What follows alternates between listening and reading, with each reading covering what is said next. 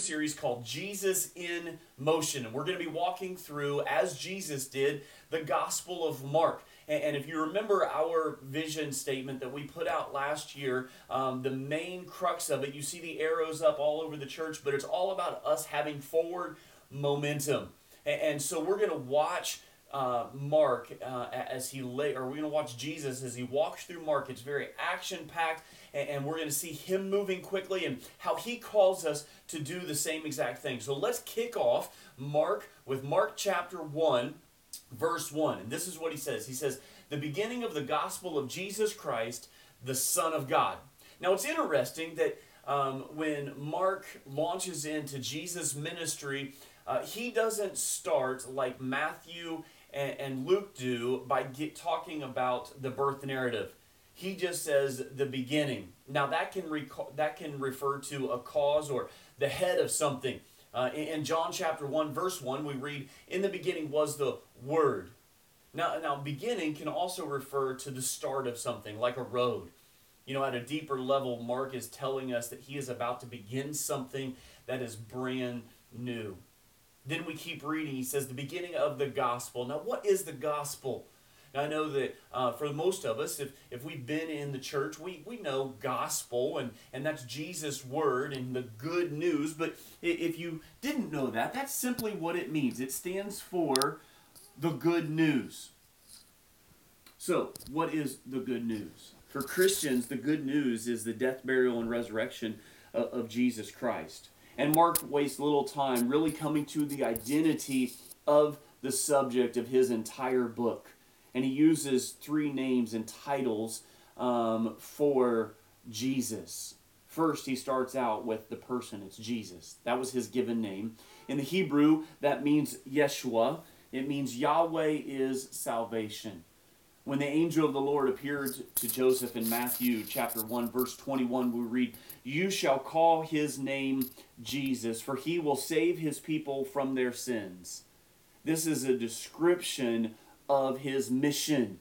Jesus will save us of our sins. And then Mark talks about his position. He is the Christ. Now, Christ is the Greek title for Messiah, and it means anointed one. The question of Jesus' identity is the hinge and the point of the entire book. In Mark chapter 8, verse 29, we read, "And he asked them, 'But who do you say that I am?'" He was talking to his disciples, and they were throwing out all different things. Well, you're John the Baptist. Well, you're all of these different prophets. And Jesus turns it on his disciples, and he says, "What about you? Who do you say that I am?" And this is what Peter said. He said, "You are the Christ." It is really the hinge of the book and the hinge of our lives. Peter confessed Jesus as the Christ. Now, let me ask you, have you done that? Have we, as Christians, proclaimed Jesus as the Christ? Is he the anointed one? Is he our Messiah? And then Mark shows his power, because he is the Son of God. Now, this bold title conveys his full divine status. Go to Mark chapter 3, verse 11. It tells us when demons saw him, they fell down before him and cried out, "You are the Son of God." We also see this in the centurion soldier's confession in Mark chapter 15, verse 39. If Peter's confession is the hinge point of the book, this military man's declaration is the high point. And when the centurion who stood there in front of Jesus heard his cry and saw how he died, he said, "Truly, this man was the Son of God." So Mark, the very first thing that he wants to do is he wants to point out who is the main focus of his book. It is Jesus, the Son of God, Jesus the Christ. So what about Mark? Who is Mark? Before we really dive in and get into verse 2 and continuing, who is Mark? Now, no one has really disputed who the person who wrote this book is. It is John Mark. That is the name that is given to him.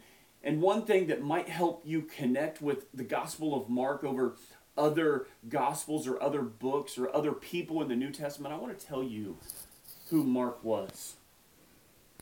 Mark folded.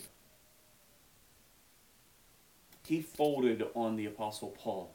The Apostle Paul took Mark on a short-term mission trip, and in Acts chapter 13, verse 5, he's referred to as an assistant or a helper. But when things got messy, when things got a little too hot to handle for John Mark, he folded and ended up going back home. Now, this caused some conflict between Paul and Barnabas, who were on this mission trip, and Barnabas gives John Mark a second chance. But Paul, at the beginning here, he wasn't willing to do so. He said, I need committed people. I need people that are committed to the gospel. And so Paul went on his way. He took Timothy with him, and Barnabas kind of went with John Mark. However, Paul kind of chilled out a little bit. He saw that God loves to give second chances and to restore those who fold on him. I want to check out this amazing statement from 2 Timothy chapter 4, verse 11. We read, "Get Mark and bring him with you, for he is very useful for the ministry." Mark fled and he folded. But because of God's faithfulness, God never gave up on this man. Man, that should tell us something and give us that just wanting to dig into his gospel.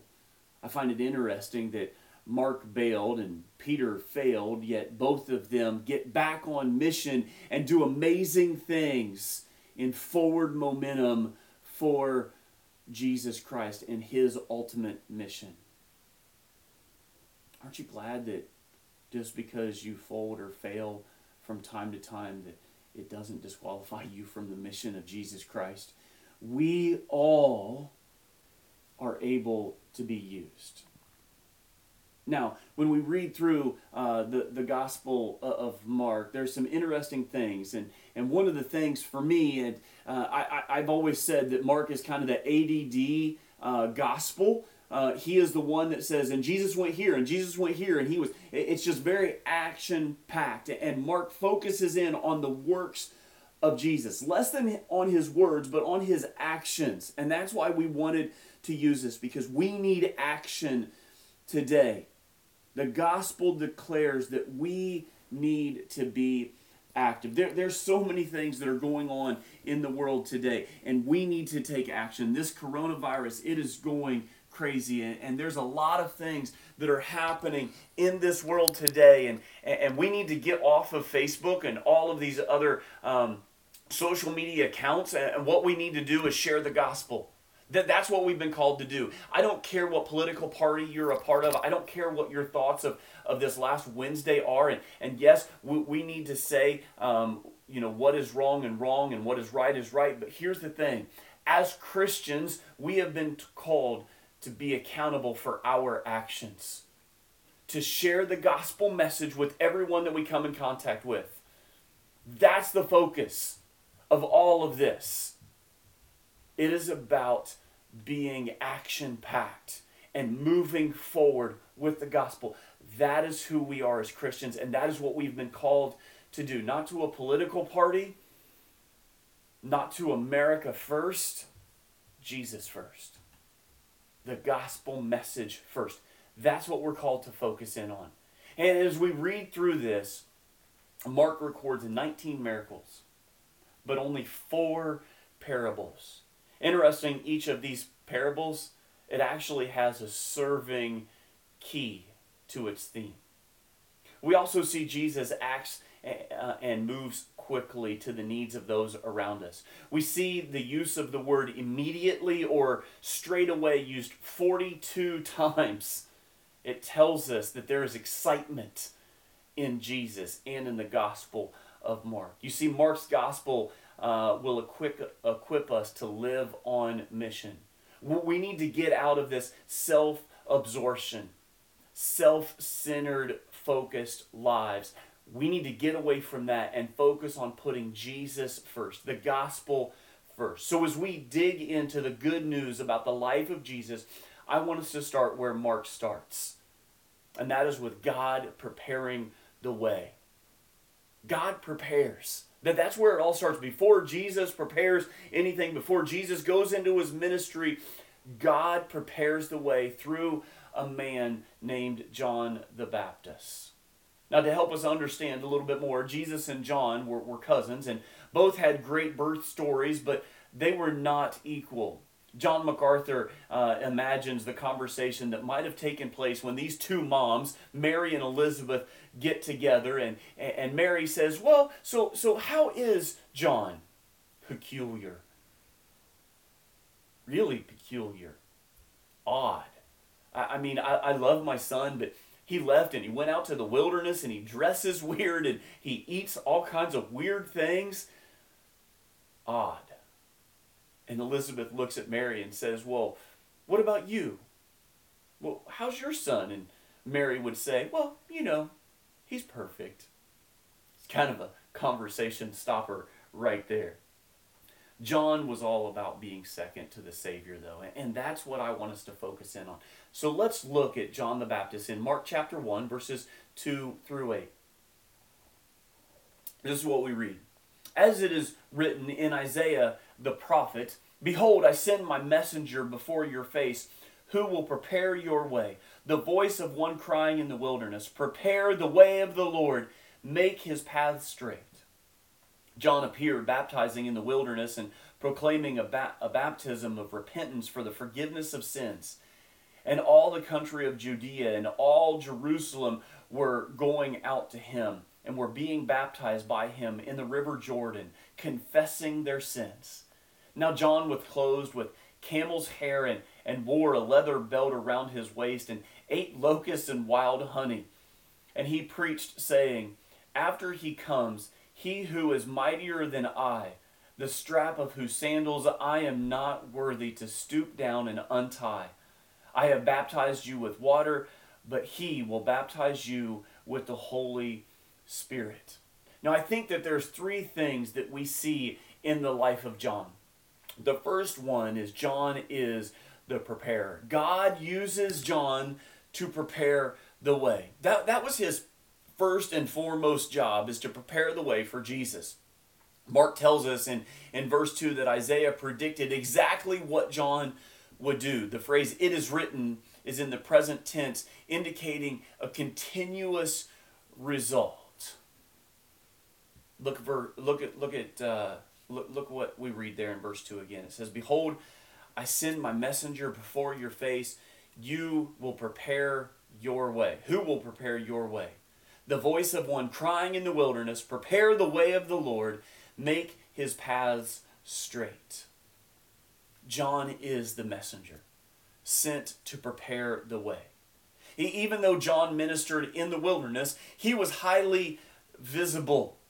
Twice we read that he came to prepare the way. Now, in ancient times, when a king would travel somewhere, someone would go ahead of him to make sure that the paths were straight, that the roads were not bumpy, that they were all laid out. There weren't any potholes in the way, to make sure that there were no twists and turns, that there was no evil twist that would maybe get the king in trouble.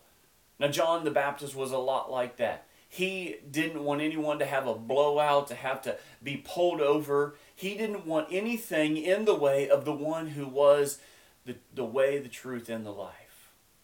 The forerunner would also announce to the people that the king was coming, so they better get ready. They better be prepared to meet him. Now, the wilderness refers to the rolling badlands that made up a desolate area, barren. But what we find out was that people were traveling out there constantly to come and meet John the Baptist. They had heard him. A small group of people heard him, and then more and more and more and more and more people were traveling in the area of Judea and Jerusalem. They were going out as John was preparing the way. And then John not only prepared the way, he became the proclaimer. John prepared and proclaimed. Look at verse 4. John appeared baptizing in the wilderness and proclaiming a baptism of repentance for the forgiveness of sins. Now that word baptism or baptizing refers to immersion. It is the idea of going totally under the water, to dunk, to plunge, to get all the way underneath of the water, not holding anything back. Now, at that time, and what was really cool was when Teresa and I were able to go over to Israel, we were in the area of the Badlands, in the wilderness, where John the Baptist would have been preparing the way. And one of the things that we saw, there were many different baptismal pools that were there. And what would happen was, for a ritual Jew, they would walk in one side of the water and then they would walk out the other side, meaning that they would not pass back through.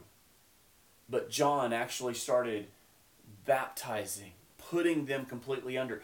Now, I don't know about you, but when you were baptized, there was a feeling of hopelessness, of helplessness, that you were putting your trust in someone else.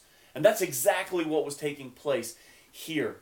You were putting your life in someone else's hands. As you laid yourself back, you heard them say, well, I'm going to hold you under until the bubbles come up. You had to trust them that they would actually bring you up before the bubbles stopped. But the baptism is complete immersion, holding under the water. Now, as we continue reading forward, there's two primary points of John's proclamation. The first one is repentance from sin. What does repentance mean? That's a big churchy's word, right? Like, what does that mean? Repentance just means a change of mind that results in a change of action. Changing your direction. Now, we must proclaim repentance in our gospel presentations. When we share the gospel message, when we share the good news, there needs to be a change in the life of that person. There has to be a change in my life, and that's very, very important. The problem is that many people just see Jesus as an app, an add-on. But what we need to see is that he is the foremost. He is the first thing in our lives. We talked about that last week. He is the Alpha and the Omega. He is the first and the last. And we have to remember that. There's a lot of churches today. There's a lot of pastors today that are preaching a watered down gospel message. And that can't be the focus. There are no demands. There's no discipleship. But that is not what we read in the Gospels. That's not what we read. That's not what we hear coming from John the Baptist, and it's not what we will hear from Jesus as well. We need to be truth tellers. We must be on guard, because in 2 Timothy chapter 4, verses 3 through 4, it says this: "For the time is coming when people will not endure sound teaching, but having itching ears, they will accumulate for themselves teachers to suit their own passions, and will turn away from listening to the truth and wander off into myths." We need to make sure that we are preaching repentance. Secondly, the thing that John proclaims is remission of sins, or forgiveness of sins. Now, that word forgiveness means to be released. To have your sins remitted, though, as if they never happened. In Acts chapter 3, verse 19, it puts repentance and remission together. Repent, therefore, and turn back, that your sins may be blotted out. You know, we hold on to our sins. We hold on to the sins of others who have harmed us. But what we have been called to do is to have our sins blotted out, to have them as far as the east is from the west, that we will no longer have them remembered, and we need to let go of them as well. Verse 5 tells us that John was baptizing multitudes of people. Look at verse 5. "And all the country of Judea and all Jerusalem were going out to him and were being baptized by him in the Jordan River. Now that phrase, "we're going out to him," means that there was a continuous stream of people. One commentator says that as many as 300,000 people could have went out over a series of months, could have went out to meet John the Baptist and be baptized in the Jordan River. It was also not an easy walk. It was about 20 miles from Jerusalem and the areas of Judea to get to the Jordan River and this area of where John the Baptist was preaching. Now the Jordan River, it's not some raging river like the mighty Mississippi or even the Potomac River. It's more like a creek. At its deepest point, it's about 10 feet deep. At its widest, it's only about 100 feet wide. It was a little underwhelming when Teresa and I went there. But what we do know is that John, in John chapter 3, verse 23, he was baptizing at Aenon near Salem, which because water was plentiful there. This is more evidence arguing for immersion, because John went where the water was plentiful, that he could submerge the people completely.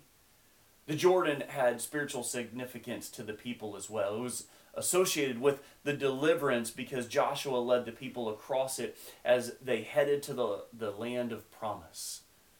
People went from the wilderness, which was associated with death, and through the Jordan, which represented this deliverance. That's exactly what was happening here.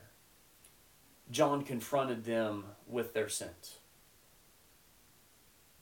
Have we been confronted with our sins? If I've not been doing a good job of it, it's one of the things that you're going to hear repeated throughout this year. To have remission of our sins, to have them completely blotted out, to repent of them, to turn from them, and to go the opposite way. Now let me make a statement. It doesn't mean that you're going to be perfect.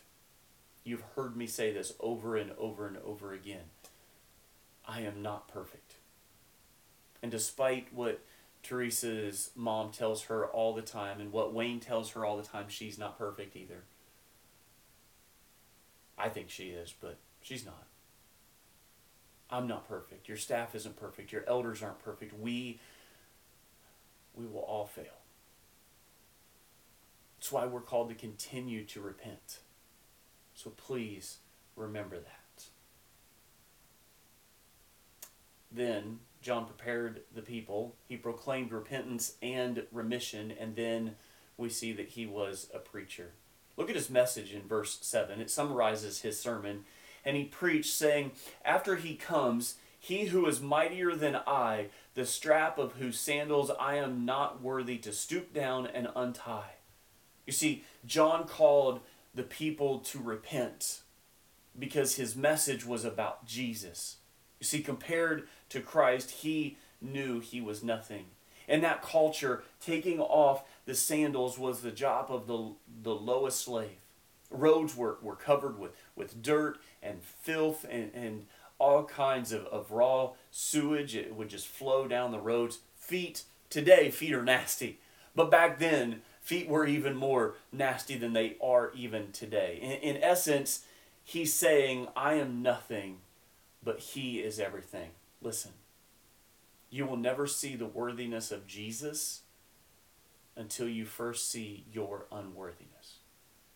You will never see your unworthiness until you see Jesus' worthiness. We have to admit that we're a sinner and that we fall short. You won't be able to be saved until you settle that Jesus is first and that you are a sinner. Now, this is pretty incredible because Jesus thought pretty highly of John.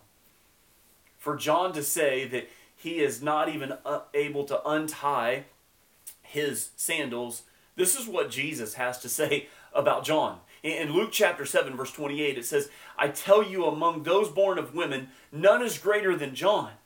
Yet the one who is the least in the kingdom of God is greater than he." John thought of himself as the littlest, the least of the least, the last. That's what made him great. You know, we can have false humility. Leading up to last Saturday night's game, or Friday night's game, there was a lot of false humility in myself. I didn't want to have to eat crow by saying that Ohio State was going to win and then they lose to Clemson for the 5th time. So I was like, oh, absolutely, Ohio State, they're not that good. And there was a lot of false humility in my voice. And some picked up on it and some was like, you said Ohio State was going to lose. There's a lot of false humility. We don't find that in John. John was completely humble. He wasn't just second. He said, I'm the least of the least. Verse 8 shows us that John understood that Christ was number one. He says, I have baptized you with water, but he who will baptize you with the Holy Spirit. John was using water to signify life change. Jesus brings life change through the Holy Spirit. Going under water signified cleansing, but people going under water signified cleansing, but people can only have their sins washed away through the blood of Jesus Christ and the coming of the Holy Spirit. Now, as we move from John, he prepared the way. God used John to prepare the way, but now Jesus comes onto the scene. So let's jump forward to verse 9, and we're going to see what happens here. Now, here's the thing. When John comes on the scene, hundreds of thousands of people are coming out to meet John, to get baptized. They hear his message. But when Jesus walks onto the scene, there's no fanfare. Just like there was no fanfare for his for his birth, there's no fanfare. We haven't heard from Jesus in about 20 years. The last time that we see Jesus on the scene was when he was 12 years old and at the temple. He simply shows up at the Jordan to be baptized by John. Look at verse 9. In those days, Jesus came from Nazareth of Galilee and was baptized by John in the Jordan. Have you ever wondered why Jesus was baptized? People use it as the perfect example. See, Jesus was baptized, so I should be baptized. Absolutely. But his baptism and our baptism are completely different. You see, it wasn't for remission of sins. It wasn't for forgiveness of sins. Jesus was baptized for something completely else. It was so that he could fulfill all righteousness. In Matthew chapter 3, verse 14, it says, in those days, Jesus came from Nazareth of Galilee and was baptized by John in the Jordan River. I'm sorry, that was verse 9 of Mark chapter 9. In Matthew chapter 3, verse 14, we read this, I need to be baptized by you, and do you come to me? John says, you're the Christ. I know who you are. You want me to baptize you? No. I need to be baptized by you. And Jesus gives this answer in verse 15. Let it be so now, for thus it is fitting for us to fulfill all righteousness. There it is. What did Jesus have to do?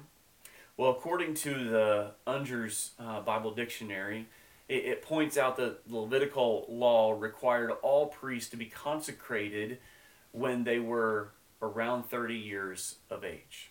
In Numbers chapter 4, through a twofold process of washing and then anointing, and in Exodus chapter 29, verses 4 through 7.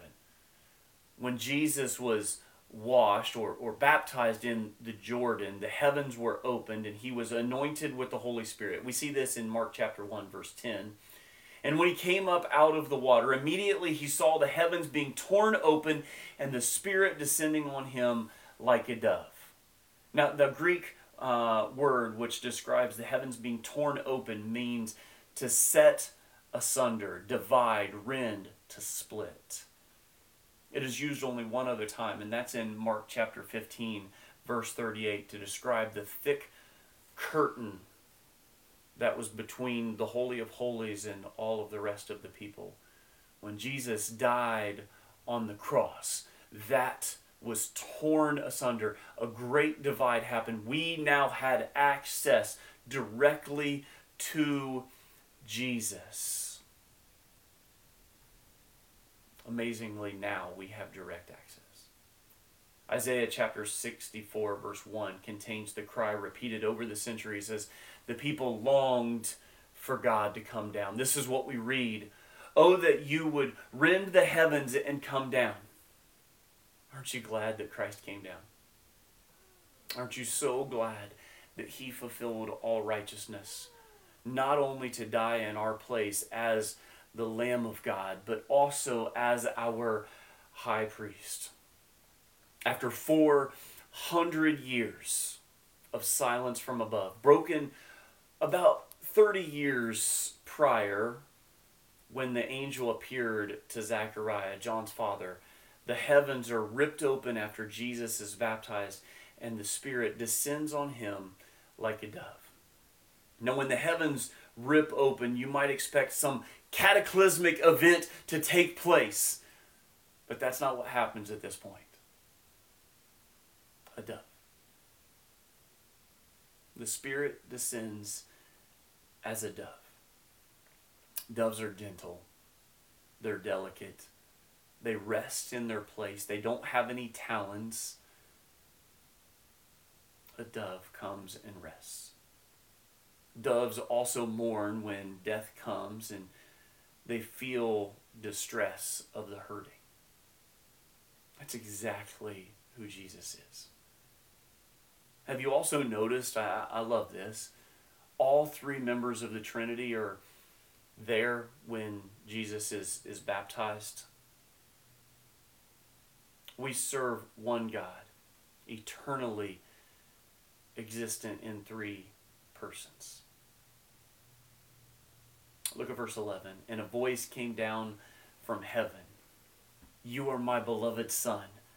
With you I am well pleased. When God speaks, it's all about his Son. God prepares the way through John the Baptist.